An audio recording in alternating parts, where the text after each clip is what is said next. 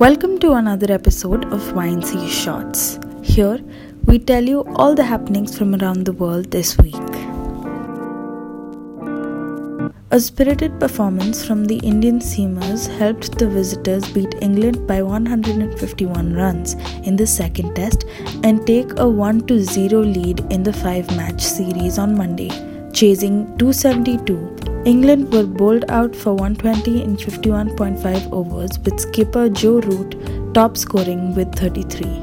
With about a half hour left of a fractious day, featuring regular verbal clashes between players Mohammad Siraj bowled Jimmy Anderson and celebrated by removing the off stump he had just clattered and wheeling around the outfield in delight at the home of cricket. India declared a 298-2 just after lunch to set England 272 to win in 60 overs. It was a victory target the hosts never intended to chase, but one they couldn't defend either.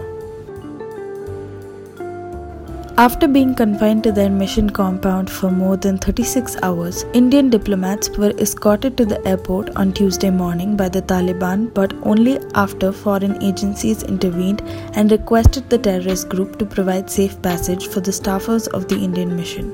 According to him, the second convoy, which included Indian diplomats, had about 80 Indians, which was made to turn back. The curfew imposed was only for Indians. Movement of nationals of other countries was not restricted, he said.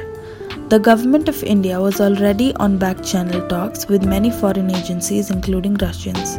Finally, they managed to convince them to persuade the Taliban to let the Indian mission staff go to the airport, he said. India has had a pretty great run this Olympic season.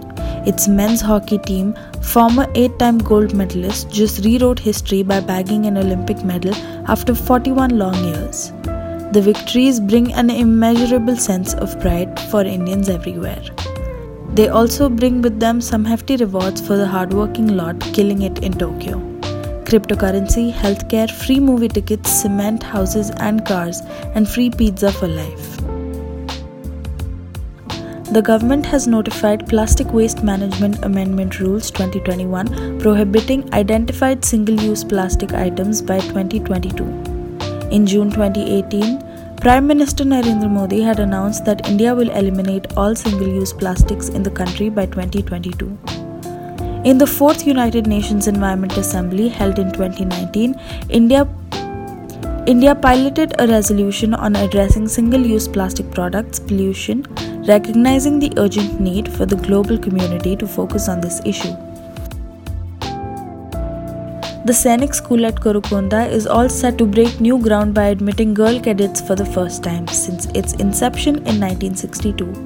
After the Sainik School at Chingchip in Mizoram started the induction of girls on a pilot basis 3 years ago, the initiative has been now extended to all 33 Sainik schools across the country. Korukonda Sainik School Principal Colonel Arun Kulkarni welcomed the move. Our major objective is to prepare the cadets to become future officers. This initiative would consequently enable the girls to aspire for a career in the armed forces. This is the best step we could have taken to open more avenues for girls in defense services. All basic amenities and infrastructure such as an independent hostel and advocate female staff would be provided to girls on the campus. We are also planning to create a separate sick bay for girl cadets in the future, said Colonel Kulkarni. Popular cryptocurrency Ethereum's co-founder Vitalik Buterin has donated over $1 billion, roughly Rs 7,358 crores in cryptocurrency to the India COVID Relief Fund and a range of other charities. Buterin made the donation by offloading massive amounts of dog-themed meme tokens, which were gifted to him by the creators of Shiba Inu coin, Dogecoin, and Akita Inu. These cryptocurrencies have shot up in value since Dogecoin's rally that came in the last few months. Buterin's donation comes soon after he became the world's youngest cryptocurrency billionaire less than 2 years ago. As the festival of Raksha Bandhan approaches, an entrepreneur in Hyderabad has come up with a unique yet meaningful initiative of providing a 50% discount on the selling price of Rakhis to customers who have been fully vaccinated. Mr. Pavan is doing so to encourage vaccination and show gratitude to those who had been vaccinated against COVID-19. This is all that we have for you guys this week. Tune in next week for more information like this. only at YNC Shorts. This is Maitri signing off.